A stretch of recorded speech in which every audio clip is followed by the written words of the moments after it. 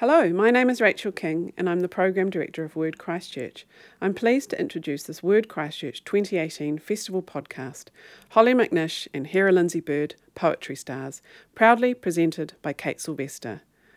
Join two of the world's shining stars of poetry, whose work and performances have attracted widespread attention in both popular and literary circles. Hera Lindsay Bird exploded onto New Zealand's poetry scene with her self-titled debut collection and has been travelling the world ever since. Hollie McNish's funny and sincere poems about babies, sex and politics have attracted millions of views on YouTube, while also winning accolades such as the Ted Hughes Award. They performed together in Edinburgh in 2017 to a sold-out crowd, and we got to see this dynamic pairing down under.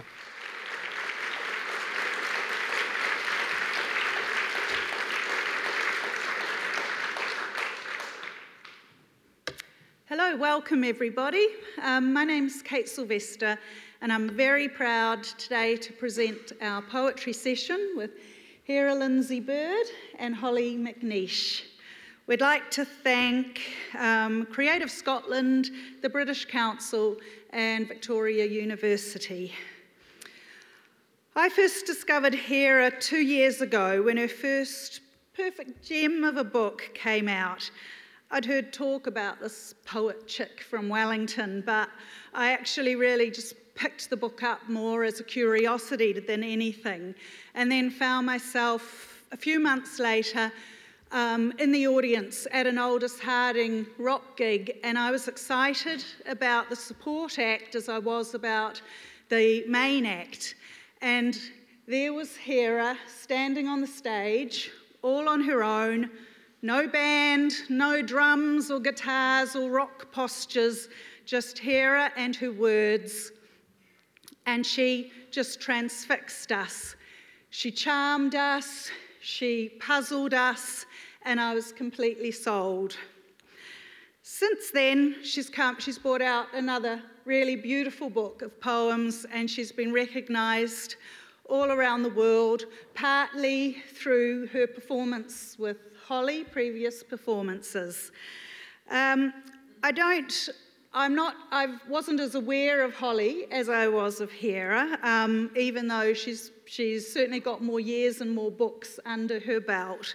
But certainly for me, the poems that have real poignancy to me are Hollie's parenthood poems from her book, Nobody Told Me. And there's a particular line about being a night walker, day worker, and Hollie, I was thinking about that today. I'm exhausted, and the book is called Nobody Told Me, so I'm here to tell you, as the mother of teenage sons, just when you think you've finally claimed your nights back, you'll discover, as I did last night, lying awake half the night, just waiting for them to bloody come home, I thought, I'm now a night warrior, day worker, so that you've got that ahead of you. So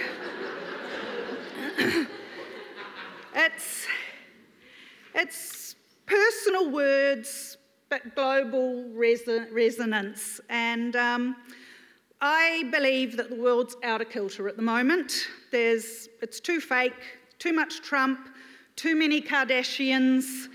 But we humans just have a wonderful way of throwing up antidotes.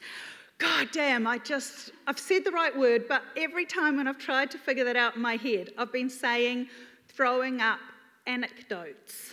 And I actually thought that there's something kind of lovely about that anyway, because basically our poets' anecdotes are our antidotes.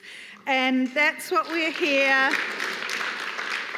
That's what we're part of today. It's the glorious rise of the poet, especially women poets, reminding us of our raw, real, beautiful humanity just when we really need reminding. So now Hera will speak first, And then I'm really looking forward to discovering more of Hollie's world as well. So thank you all for coming and enjoy the show.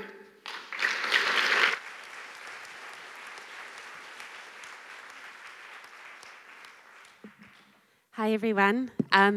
Thanks for coming today, and thanks to Kate for introducing us, and also for the fabulous dresses and dots that we've got on. Honestly, it's such a good thing that you never get. I think that if I had the option to be kind of paid in clothing rather than money, I would take it every time. So thank God it only happens very rarely.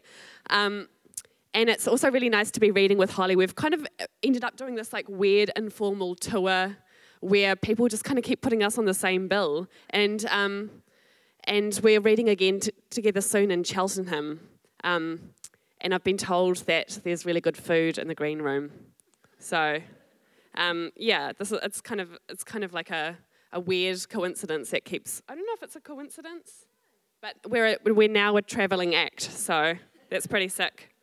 I'm gonna read some poems off my phone last night because I saw Omar Musa read last night, and I got so excited I gave him my my copy of the books that I read from, and then I was like, oh, I have to read some poems tomorrow, but it was worth it because he was so good.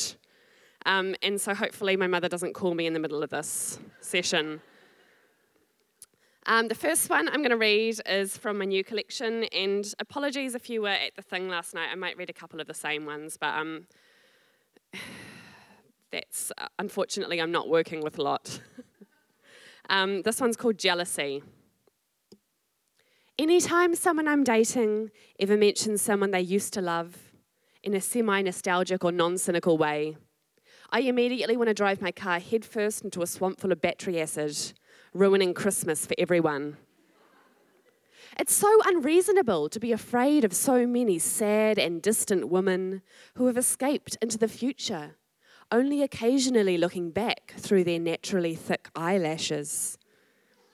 When I think about the possibility the person I'm currently with has ever been romantically interested in another person ever, I feel a great self-antagonism for being the kind of woman who came afterwards, like a bad sequel with a higher budget. Oh, I feel sorry for the people I love and where it is I'm taking them because I don't think I'm good enough. I think it's okay to admit the people you love are better than you. I wouldn't date anyone who wasn't. Imagine dating someone worse than yourself on purpose. That's the kind of fucked up thing only everyone I've ever loved would do. And this next one is called, I am so in love with you, I want to lie down in the middle of a major public intersection and cry. It's not how you're supposed to start love poems, but I'm too far gone to work up to it gently. Your naked back in the mirror has cured at least 3 to 4 major diseases. For you, I would set myself on fire in a smoke detector factory. For you, I would ride through the mall on a Segway, knocking juices out of the hands of thirsty real estate agents. Your lungs like Christmas stockings, waiting for Santa to climb down the chimney and put cancer in. Your face like the face of a dead French revolutionary in an outdated children's textbook. My stupid heart like a snow globe filled with blood. If you left me, I would be forced to gaze despairingly into the middle distance. If you left me, I would be forced to emotionally distance myself from the situation as a self-preservation technique until eventually I healed enough to be able to consider romantic relationships with other people, all the time secretly resenting you for failing to sustain your attraction to me, despite the totally involuntary and uncontrollable nature of human desire. Your teeth like a graveyard in springtime. Your tongue like a mattress in a graveyard in springtime. Your tongue on my cunt like a mattress in a graveyard in springtime. My pubic hair like the black carpet on the Titanic. My ass like an ass buffet. You put me in a friendly but uncompromising headlock. You bite me all over my neck and shoulders. I don't know how to write a love poem because love is indescribable. It's this feeling you get where your mind gets hot and everything else gets insignificant with diamonds on it, and you have to laugh and laugh at things in your secondhand dress. The slow rising of your eyelid like a girl's skirt. My eyes like 2 envelopes stuffed with snow and no return address. My eyes like a pair of pale blue cowboy boots walking slowly down a city street towards you. It's like you've finally found someone who interests you, and you get more and more interested like a fascinating disease. It's like, for some reason, you have to think of the Wild West all the time, but it doesn't make sense because you don't really care about the Wild West. It's better than TV to look at someone and feel so much happiness. Your smile, a single arrow quivering in a tree trunk. It's like life is not a punishment, and sometimes good things happen for no reason. I stare and stare at you like you were a distant mountain in a homeopathic video game with rare medicinal flowers on it.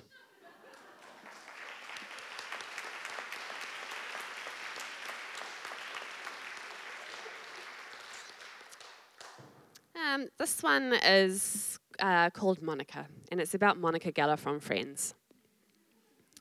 But it's not really about Monica Geller.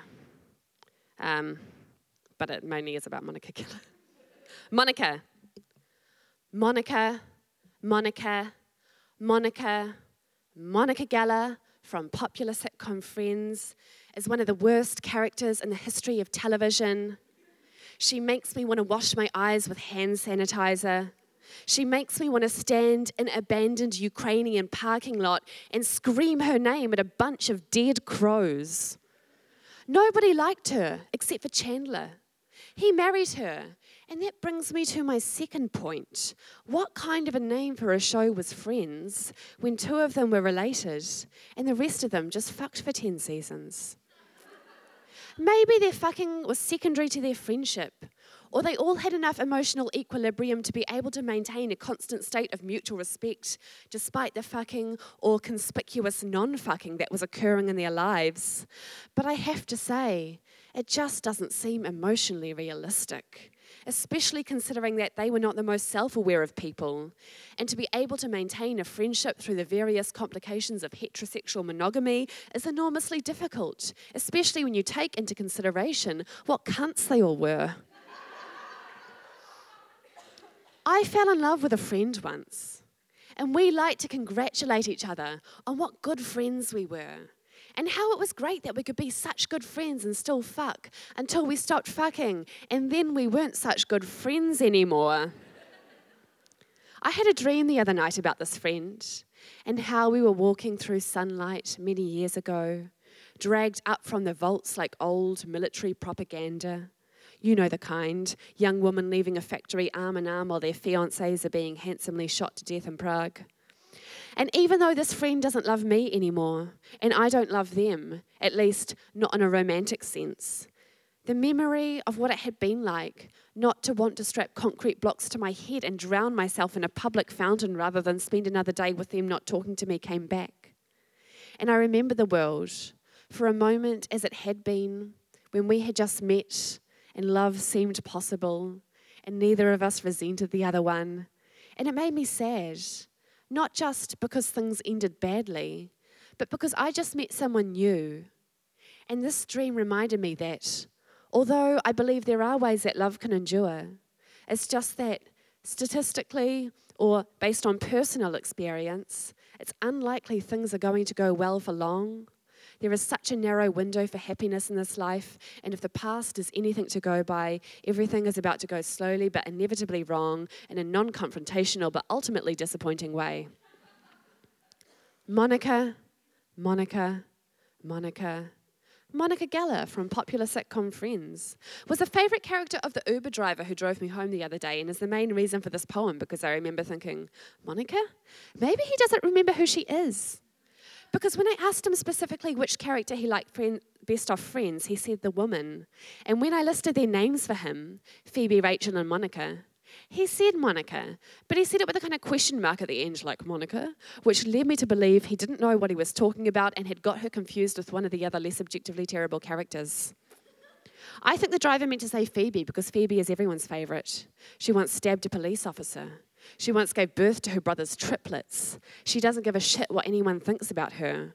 Monica gives a shit what everyone thinks about her. Monica's parents didn't treat her very well, and that's probably where a lot of her underlying insecurities that have since manifested themselves into controlling and manipulative behaviour.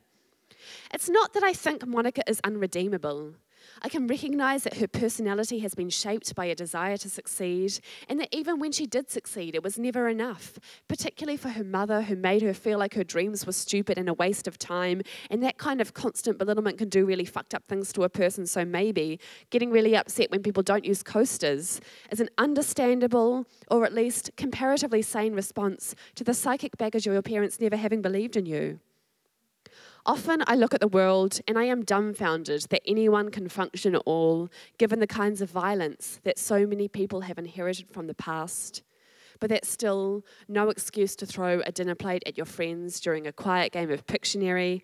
And even if that was an isolated incident and she was able to move on from it, it still doesn't make me want to watch her on TV. I am falling in love and I don't know what to do about it. Throw me in a haunted wheelbarrow and set me on fire, and don't even get me started on Ross.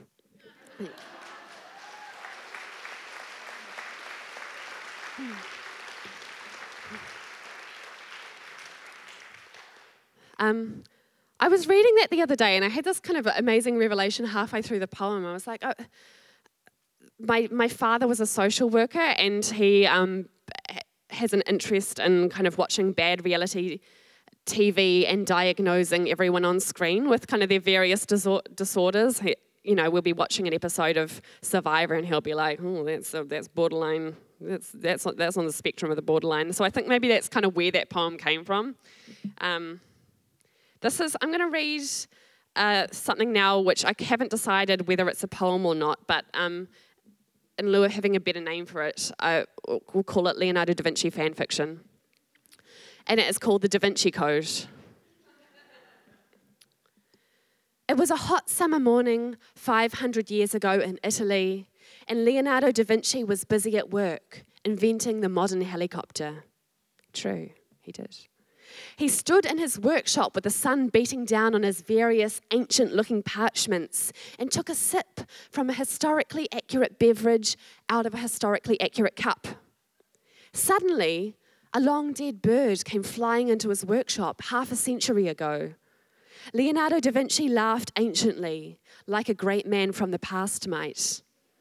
He went out onto his balcony and looked out all of the brick-coloured houses made by dead Italian people, stacked to the tits with frescoes and ivies, and little brown dogs running everywhere, and people carrying loaves of bread around in their arms like soft gluten purses, like vigilante mayors of Bread Town. I love ancient Italy. It's my home, he thought, while simultaneously inventing a complicated water device with lots of intricate levers and screws that's too hard to explain to normal level intelligence people, but rest assured it was good. He leapt hugely off his balcony and went for a tall walk down the street, becoming constantly inspired by observing the world and all the momentous inventions he was going to do for it. If electricity had been invented, he might have waited for a traffic light, but he didn't have time to invent electricity today, or traffic either, or even to play the lyre beautifully with his long homosexual fingers. He was late for the first day of the Italian Renaissance. When he got to the first day of the Italian Renaissance, Michelangelo and Botticelli and Italian Shakespeare were there, plus a lot of other famous dead guys listed on the Wikipedia page. And they had all taken the day off from their jobs, which was painting fucked up giant winged babies for art, and doing heaps of other famous as shit enlightened men things, like making up classical philosophies and growing massive beards out of chin modesty. I have invented the helicopter, Leonardo da Vinci shouted, striding into the official Renaissance headquarters, knocking several large tables over, and absent-mindedly punching a grandfather clock in its big ticking face before stopping all of time for a few minutes, and then inventing time again, but even more accurate than the first time around. damn, I love being an inventor, he said, and kissed several handsome young nearby men who all loved it, mouthwise. What's a helicopter? Michelangelo asked, like a little bitch. Michelangelo was jealous because the only thing he ever invented was painting on ceilings, which is a dumb place to put art because you have to lie down to look at it and get the back of your head all dirty. But Leonardo laughed because that was the kind of guy he was. The kind of guy who knew what helicopters were before they even existed, before even the kinds of metals that could make them fly were dug out of the ground. But he wasn't laughing in a mean way, just in a joyful and ahead of his time kind of way. A helicopter is a machine for flying, he explained, and showed them his drawings, which were museum quality and rare looking. And Botticelli was like, what does a helicopter do? And Leonardo recounted the entire plot of Mission Impossible, which he also invented on the spot and did all the noises for, especially the part where Tom Cruise is climbing along the top of a moving train being shot at by a helicopter. And then he sees a train tunnel coming up. So he ties the helicopter to the train, and the helicopter has to fly through the tunnel, and Tom Cruise climbs backwards along the train, jumps onto the helicopter, blows it up, still inside the tunnel coming towards him, nearly gets decapitated by a helicopter blade, but doesn't, and divorces Katie Holmes. And then the train driver looks up at him as if to say, did you really just blow a helicopter up inside a train tunnel? That is so dangerous. Katie Holmes is too good for you. And Tom Cruise takes off his sunglasses and says, Mission Impossible? More like mission accomplished. And everyone from the Italian Renaissance just bursts into tears because they had never heard of Tom Cruise before. Nobody had. Da Vinci invented him too as a private joke.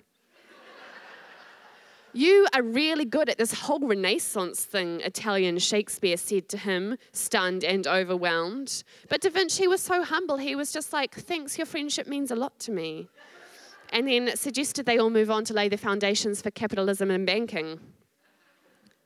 At the end of the first day of the Italian Renaissance, Leonardo da Vinci walked home through the picturesque streets of his historical birthplace, and at the fading sunlight, which looked like an enormous fire burning somewhere very far away, which of course he knew astronomically it was, and all the black cats yawning hugely with their long dead mouths, and the flowers on the windowsills completely fucking abundant with bees, and he thought with a happy tear in his eye, I wish I was still alive.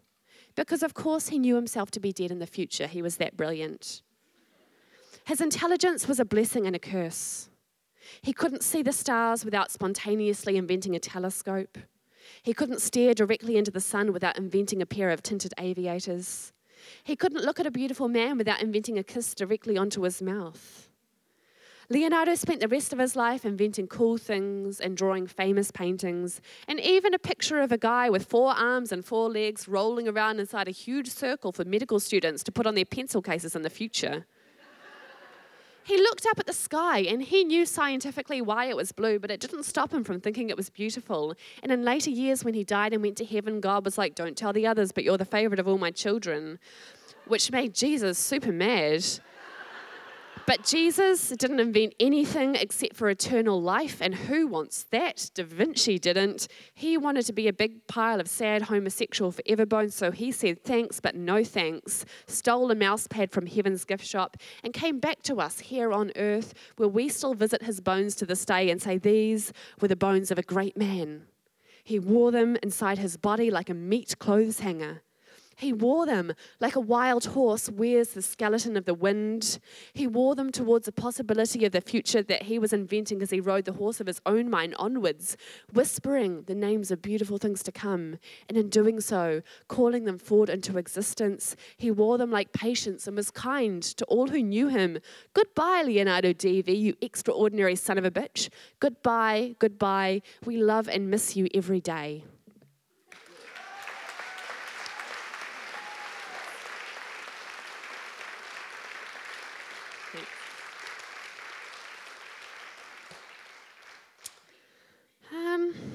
I haven't thought this far ahead.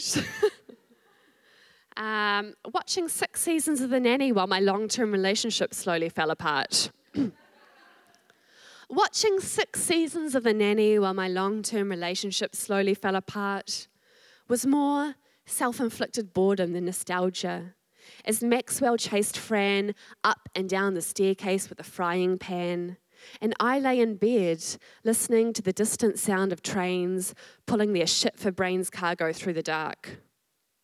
There are some months when all art feels worthless, and life feels thin and weak and full of spite, and the pastel hysteria of spring outside the window just makes me wince with disappointment and rage and the total mind-numbing futility of it all. Often I think about the man who walked straight into the National Gallery and punched a hole into a $10 million Monet painting of a sailboat drifting down a river of autumn leaves and got sent to prison for 5 years. There's nothing in this world more boring than heartbreak. It's like a tax audit of the soul. And what once seemed rare and poignant and full of emotional promise just makes me want to dose myself to the brim with horse tranquilizers and take a long vacation to Skeleton Town. There's only so much sitting by the window begging the moon for punishment you can take before you have to get mad and stride up and down the toiletries aisle of the local grocery store, wishing every old woman painstakingly reading the back of a Listerine bottle an expedient journey to hell. And all the poets he loved reveal themselves to be little bitches whose constant need to reupholster their pain just seems sad and extravagant, like grief factories polluting the local waterways with pathos and nuance. The present has overflowed and turned the whole past bad. Ancient Greece, Art Nouveau, the entire Italian Renaissance all ruined. Monet too, with his surfeit of water lilies wilting in the heat like a loose leaf salad. I sit like Nostradamus in my kingdom of disappointment, burning down the cities of the future, going through my calendar, listing all the bad things to come. And then this last poem I'm going to read is a love poem, just to bring the. Yeah, me too. It is called Pyramid Scheme. It really is a love poem, though. I mean, it is called Pyramid Scheme. It's maybe 50% about pyramid schemes and 50% a love poem. The other day, I was thinking about the term pyramid scheme and why they called it pyramid scheme and not triangle scheme. I asked you what you thought. You thought it added a certain gravitas and linked the idea of economic prosperity with some of history's greatest archaeological achievements, unconsciously suggesting a silent wealth of gold and heat. A triangle is two-dimensional and therefore a less striking mental image than the idea of a third dimension of financial fraud, which is how many dimensions of financial fraud the term pyramid scheme suggests. But I had to pause for a second at the financial fraud part because it occurred to me I didn't know what pyramid schemes really were. I knew they had something to do with people getting money for nothing. Maybe it's better to keep your money in a pyramid than a bank, and I should shop around and compare the interest rates on different pyramids. Maybe I should open up a savings pyramid with a whole bunch of trapdoors and malarias to keep the financial bankers out, my emeralds cooling under the ground like beautiful women's eyes. Sorry, I've lost the second page of my poem. Hey, I think this was supposed to be a metaphor for something, but I can't remember where I was going with it. And now it's been swept away by the winds of whatever. But knowing me, it was probably love. That great dark blue sex hope that keeps coming true.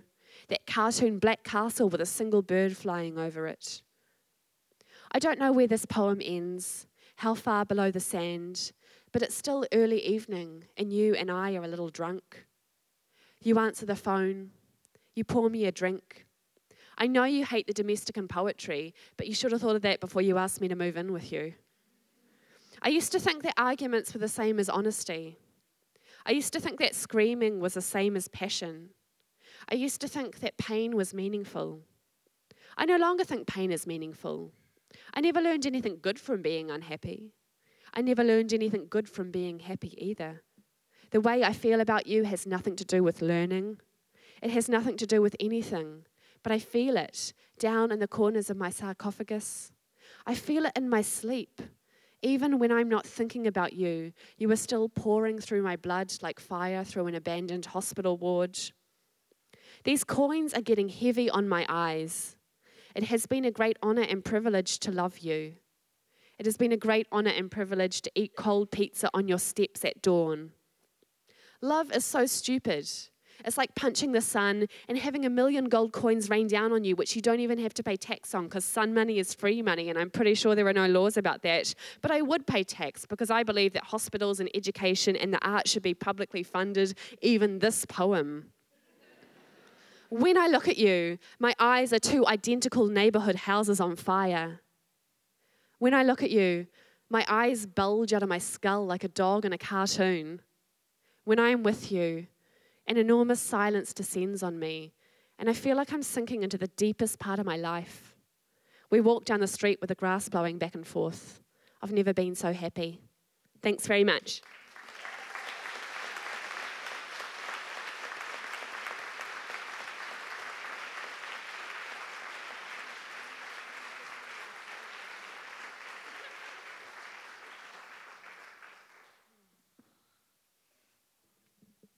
That was brilliant, huh? Jesus. All right. I'm going to read some poems for you now. I hope you enjoy them as well. I thought I'd start by reading, just a few from this book. It's called Plum, and it's my newest collection. And it's just a mix of poems written about being a kid and then being a teenager and then in my 20s and 30s, because I don't know anything more than that. So I'll just do a bit of a whistle-stop tour of one from each kind of era, I guess. But I thought I'd start off with this one because I was taught the New Zealand phrase, to give a wristy yesterday at this very prestigious literature festival. This is the only sort of colloquial term I've learned. So I thought I'd start off with a poem about that. And I'll just sort of whiz through them. And this is one that I wrote about being 14, although my mother keeps asking me to say it's about being 16, but it's not. It's about being 14.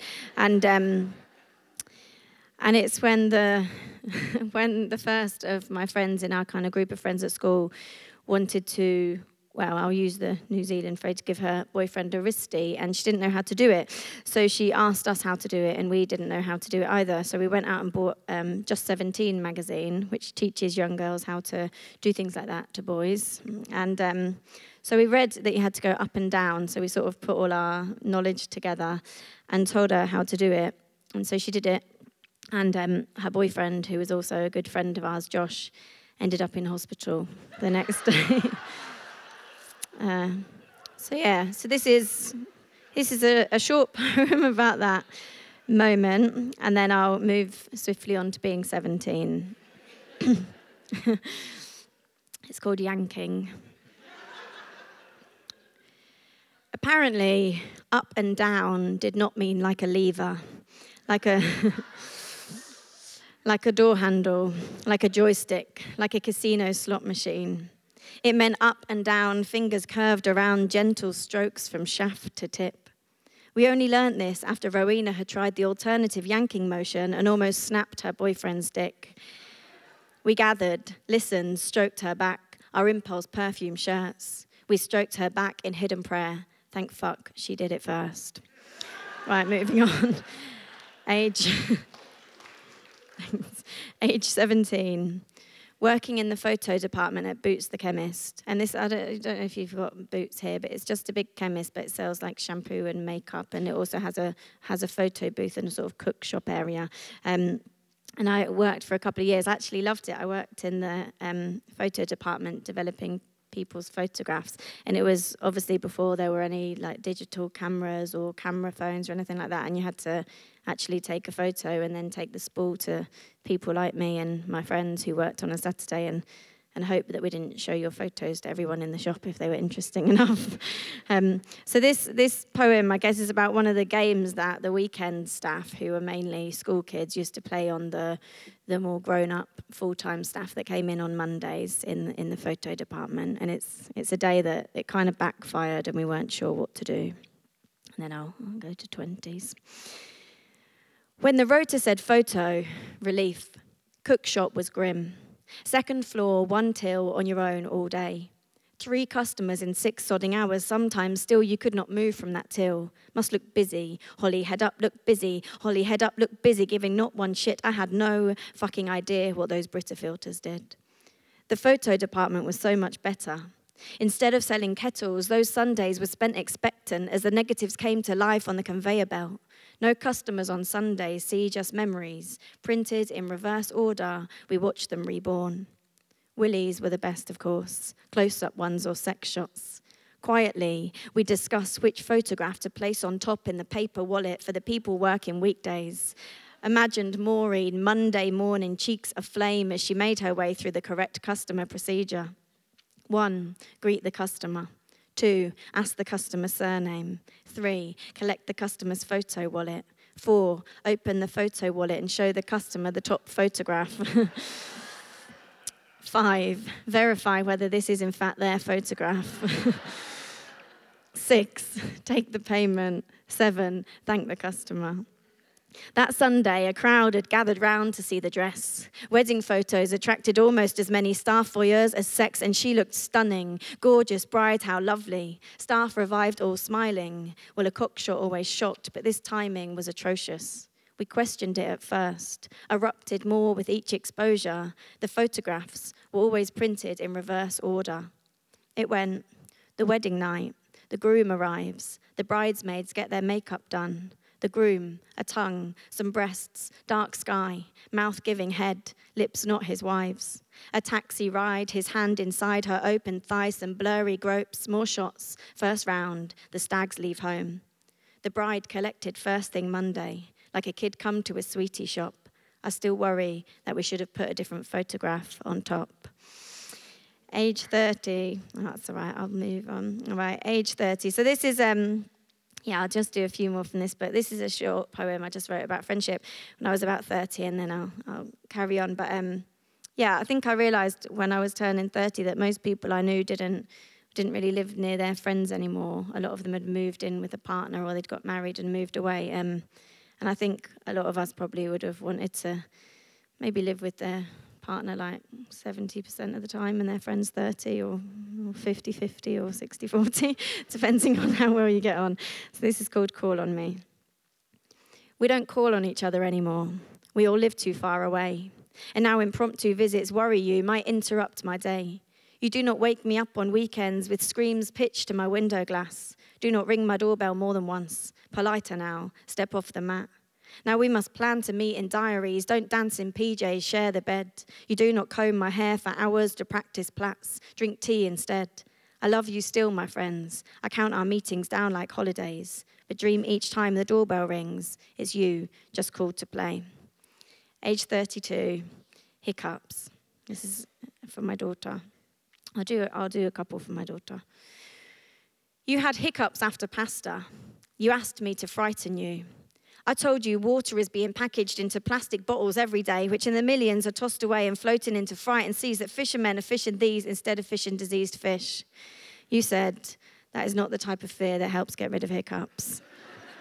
And this is age 32. I'll just read this one and then I'll read a few poems from Nobody Told Me. This is a poem about our ex-Prime Minister, who I was quite thankful to one day, and is David Cameron, who was a Conservative Prime Minister. I don't know about anybody else, but when I was pregnant, I had lots of different ideas of what sort of mother I would be, and one of the things that stuck in my head is that I imagined that by the time my daughter was at school, we'd sort of had these quite relaxed, like almost coffee mornings, getting ready for school, and we'd sit and eat a croissant or something classy like that. And I always imagined I'd have the newspaper out and I'd be telling her stories of what's going on in the world, and she'd look at me and say, that's really interesting, Mum. Thanks for sharing your global knowledge with me. And I'd be like, no problem, I love you. But that's not what happens, and I try and tell her stories and she sort of sighs and walks away. But this one time when I read her the English headline of the paper, she stayed and asked me questions and we talked about it. So yeah, it's about that, and it's called A Dead Pig, I Mean. And if you don't know the story, there was a story about how our Prime Minister, a lot of people do this in England, especially the ones that go to really posh schools, he'd put his penis into a dead pig's mouth. It's just a thing that we do at parties. And I realised maybe I shouldn't have read this story to a 5-year-old child. And a few people after gigs have told me that, a few sort of health practitioners and midwives, and I realise that now, that it was a mistake, and I've made many. So yeah, a dead pig, for good old David Cameron. I watch your 5-year-old brain grappling to understand what adults see as normal, because you don't yet know exactly how our social rules work. I read you the newspaper again today, told you how some say the Prime Minister, the Conservative one you ask, I nod, put his knob, I say Willie of course, into a dead pig's mouth when he was younger. You stare at me, expression dropped, silent for a moment, wondering whether that is as unusual as it seems. You check the facts with me. He's Willie, mum, in a pig's mouth, mum, a dead pig, mum, I mean. You stare at me, then to the air, your mind collates the data. You investigate some more, clipboard, pen to paper. You question me again, ask with the cutest curiosity if it is better because the pig was dead, if it was hard to get his Willie out, if I have ever put my fanny into a dead pig's mouth.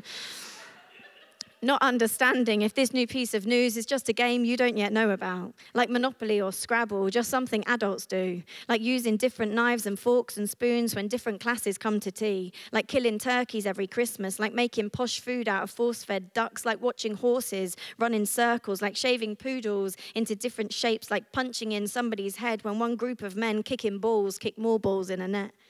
We make dinner. Change the subject, build a cave house out of Lego blocks. Your dad comes back, kisses you, asks you how your school day was. You ignore his question, look at him, get your clipboard out, inquire if he has ever put his Willie into a pig's mouth. No.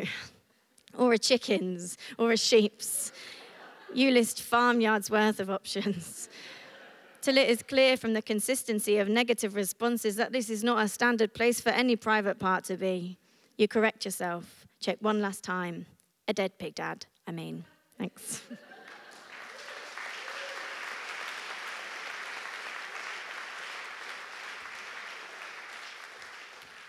Thanks a lot. All right, I'm going to read a few poems from this book, and it's just a collection of poems I wrote when I was pregnant and becoming a mum. So I'll start off with this one, I think. Yeah, this poem's called Wow, and I wrote it the first time my daughter saw herself in the mirror when she was about 1. Well, saw her body in the mirror.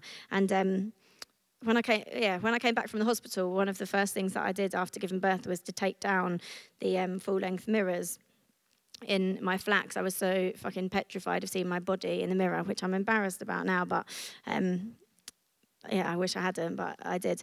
And then after about a year, I put a mirror up to see what an outfit looked like or something, and my daughter immediately toddled up to the mirror and just started gawping at herself in the mirror, and I realised that, I don't know, maybe she didn't even think that she had a body because her stupid mother had taken down all the full-length mirrors. But she sort of stood there doing that bouncy thing, just staring at her butt and staring at her belly for a good half an hour, and then she started to applaud herself. So, yeah, I thought at that stage she's probably more intelligent than I am at 26 when she's 1. So I wrote this poem while my daughter was applauding her own backside in the mirror. Wow, my body is amazing. I can almost hear her saying it as she stands naked at the mirror, hands clapping in applause to it. She's naked, bold and proud, her mouth open wide and round like, wow. This body is amazing. She's 1 year old and loving it, big belly sticking out, thighs like mini tire towers, and when she looks at her reflection, she always shouts aloud like, wow, this body is so great. Gazing down now, I try to do the same. Ignore the plastic advert spreads that pass me on the way. I say my body is amazing, despite what some might say. I say my body is amazing, despite the claims you make. The nip and tuck and cuts and sucks that fill my walk to work each day, enhancement ads and happiness will only come with curves this way. And if I lay in front of you today, clothes dropped to the floor, you'd prescribe me what I could have less of and what I should want more of. A tick box, what could be chopped off, your red pen ready, hand aside, your eyes deciding what to slice from lips to cheek to bum to thighs. The lines below my eyes, you say, I ought to peel or pull away. My breasts will start to sag one day, that breastfed baby there to blame. She came into the world, you say that's great, but now behold your face, your saggy stomach, baggy eyes, stretch marks, skin, you look and sigh. My eyes tighten, my legs inject, my thighs cut back, my head perfect, my stomach flatten, my breasts enhanced. Don't smile too much, oh God, don't laugh. As you mark me like a canvas page in circled bouts of red, I feel the need to tell you, you might praise my skin instead. Because as you chat about correction, you're plucking cuts and lasers, briefcase stuffed with time relapses, scalpel, lead erasers, I'll take up your red pen to my cheeks and mark 2 stripes on either side. A naked, painted warrior could be a sorer sight for eyes, because I am ready for your battles now. My body's felt the worst. No scalpel cut intense as that last damn push of birth, and I have seen with awed amazement what a body brave can do, and now I'm marked like tribal tattoos with the tales my flesh went through. But those stripes that line my saggy stomach mark me like gold, and the folds below my eyes tell a tale just as bold. My laughter lines are getting deeper now because I smile twice as much, so if you palm read these first wrinkles, my life would light up. The official position is that smooth skin is queen, but without any lines, there's no reading between them. A storybook is opening, my life has just begun, and once upon never plays if I cling to line 1 as you try to cover the living I've done. As a human, a woman, and now as a mum. But your red pen can't rub out the nights I've not slept, the parts that I've bled or the laughter I've wept, the baby I held in a stomach that stretched, the breast that got heavy so baby was fed, the parties I've had out, the sleep I've missed out on, the dinners I've shoved down my throat like a python. As you pile on the pressure to cover my life, I wonder what the fuck is so wrong with your sight. If my mind and my memory can tell you my tales, then why can my body not tell them as well? As our babies stand naked, applauding their skin, I can't wait for their lives and their lines to begin. Thanks.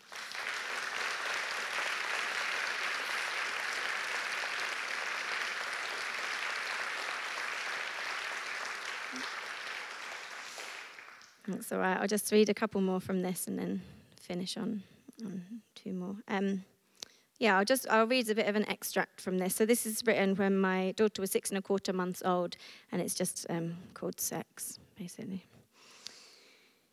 It is now over 6 months, and I'm still not really up for it. I'm starting to feel guilty. I feel like the 2 top erogenous zones in my body are now no longer erogenous, or at least not nearly as much as they were. Please just touch me somewhere else, anywhere else, just not there. Not my breasts and not my crotch. Neck, back, thighs, arms, shoulders, feet, any of them, anywhere else. And it's awkward. I hate telling him to get off, to not touch my boobs, but when they're dripping milk and sore and, well, I feel bad. He's so patient, but I'm sure it must be wearing. Weird for guys. Today you can, not today. Today not my boobs. Today don't touch anything. It's horrible, confusing. But I just need my body back and then I'll work it out again. At the 6-week checkup after birth, the nurse looked between my legs and said I was healing. And then she said, "You're okay to have sex again. You're okay to have sex again." And I thought, fuck you. What the nurse meant was, you can now insert a penis into your vagina without any negative post-birth related health effects. That does not mean I want to have sex. My vagina is okay, maybe, thank you for that. My head, no. And sex is not just a penis in a vagina, no matter what Victorian sex education or Hollywood still teaches us. Sometimes I think I'm overreacting about all this. Then I think it would be like if a guy had his penis slowly inflated over a period of 9 months, then bashed with a hammer for 30 hours until it ripped. Then it bled for 8 weeks. His nipples swelled, cracked, became baby toys. And then on top of the pain and frustration, he felt constantly guilty for not really feeling in the mood. Well, every image from society told him how unsexy his new body and bashed penis was. But I do feel sorry for him, and I do feel guilty, because it's been a while now since I knew what was going on. We keep visiting a friend who tells me how horny she was when she was pregnant, and how she couldn't wait to get back to it after birth. Know what I mean, she says. I smile and imagine beating her over the head with a wet fish. My body is not my own anymore. It has hands on it all of the time, and the last thing I want is more hands on me when the baby's resting. But that's shit. I want his hands on me. I crave them too. I just want to sleep more. A woman told me their relationship became so awkward after having a kid that she made herself T-shirts so her husband can stop hanging around like a sensual criminal in the bedroom.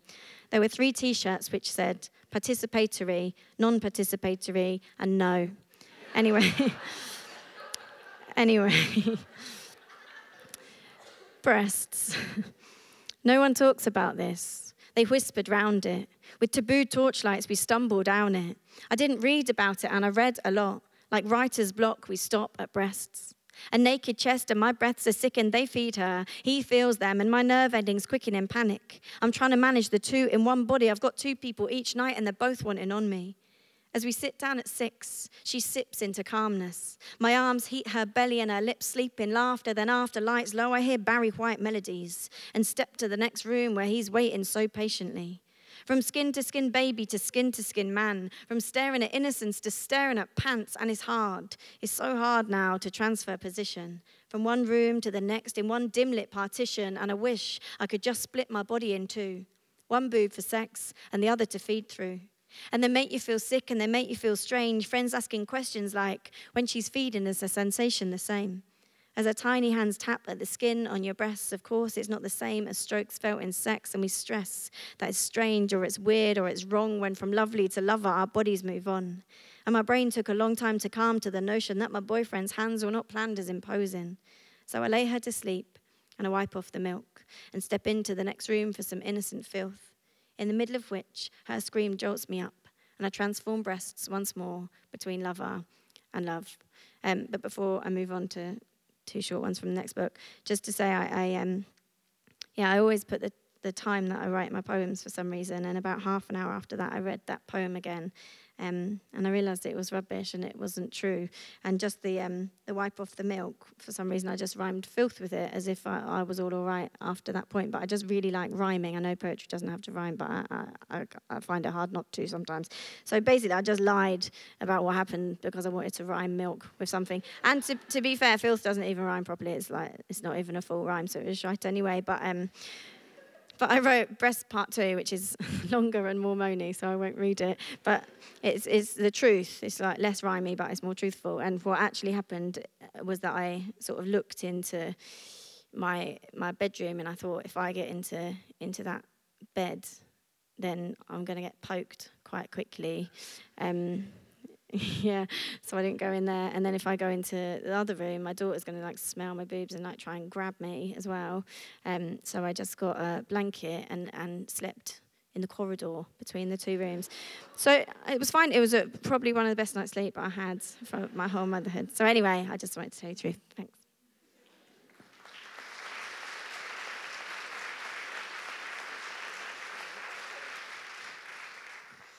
Right, I'll just do 2 short ones dedicated to my grandparents.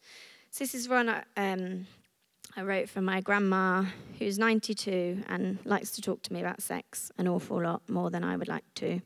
I think, actually, I quite enjoy it, if I'm honest. But this is a poem I wrote because after talking about sex a lot, and in the last 6 years, she sort of asked me about blowjobs, the female orgasm, lesbians. She didn't think any of those were real things. So she said to me a little while ago that she thinks actually now she's probably born in the wrong generation, and if she'd been born today, she'd be a bit more kinky than she was sort of allowed to be. And for her, sex was just something she legally had to do with washing up and stuff. Not that she legally had to do that, but it was sort of on the same list. So she said to me, think about the things that turn you on, because I never had that opportunity. So this is a poem about things that turn me on that I wrote for my grandma. And and it's called Bricks, because I really like bricks a lot. As we all do. Bricks turn me on sometimes. I don't know why, there's just something.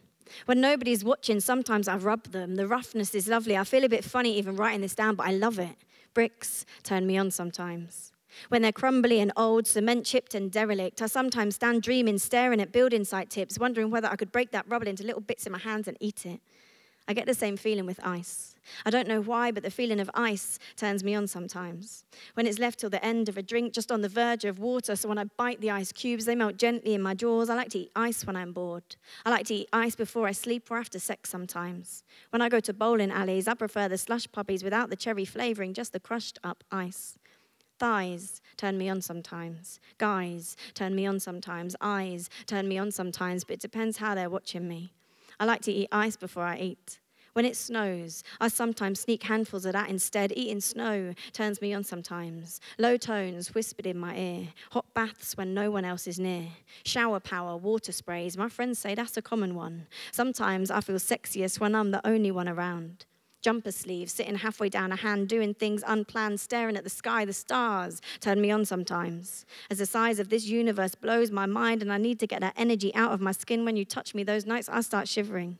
Whistling turns me on sometimes. Singing choir tones switched up so loud I feel like they're surrounding me. Music turns me on sometimes. Crying turns me on sometimes. Laughing turns me on sometimes. Wearing high heels turns me on sometimes. Wearing wellies turns me on sometimes. Wearing soft silky clothes. Talking with someone I don't really know.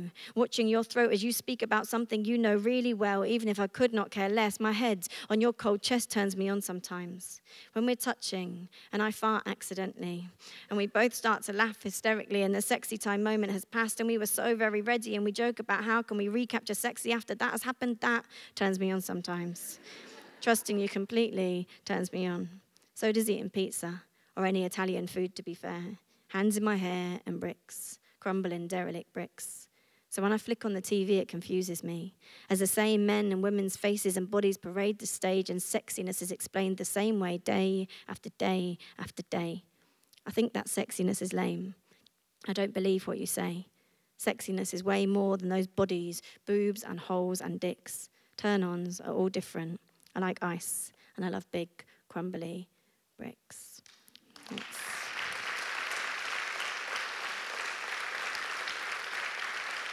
Thanks.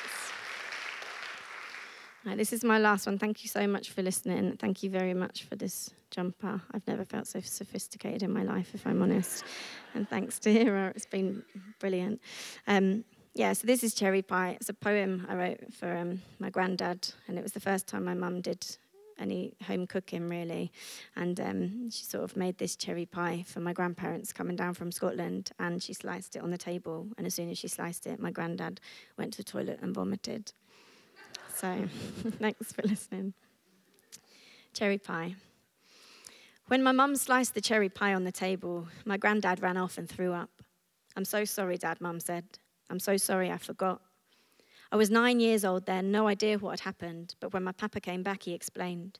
2 weeks of waiting on the shores of a war beach as rowing boats came to collect them, and the only thing there for the soldiers to eat were pre-packaged sweet syrup cherry tins.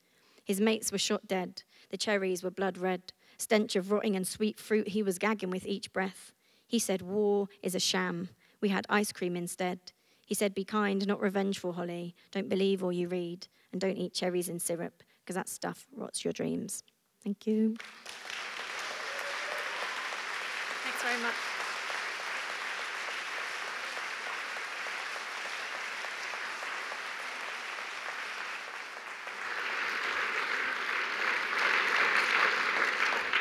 Thank you very much, our two wonderful poets. That was really, really fantastic. And thank you all for coming along and attending today. And if you all, like me, want a bit more, the girls are both signing books out the front at the UBS or something like that. So if you head out that way, you'll find them. Okay, thank you very much.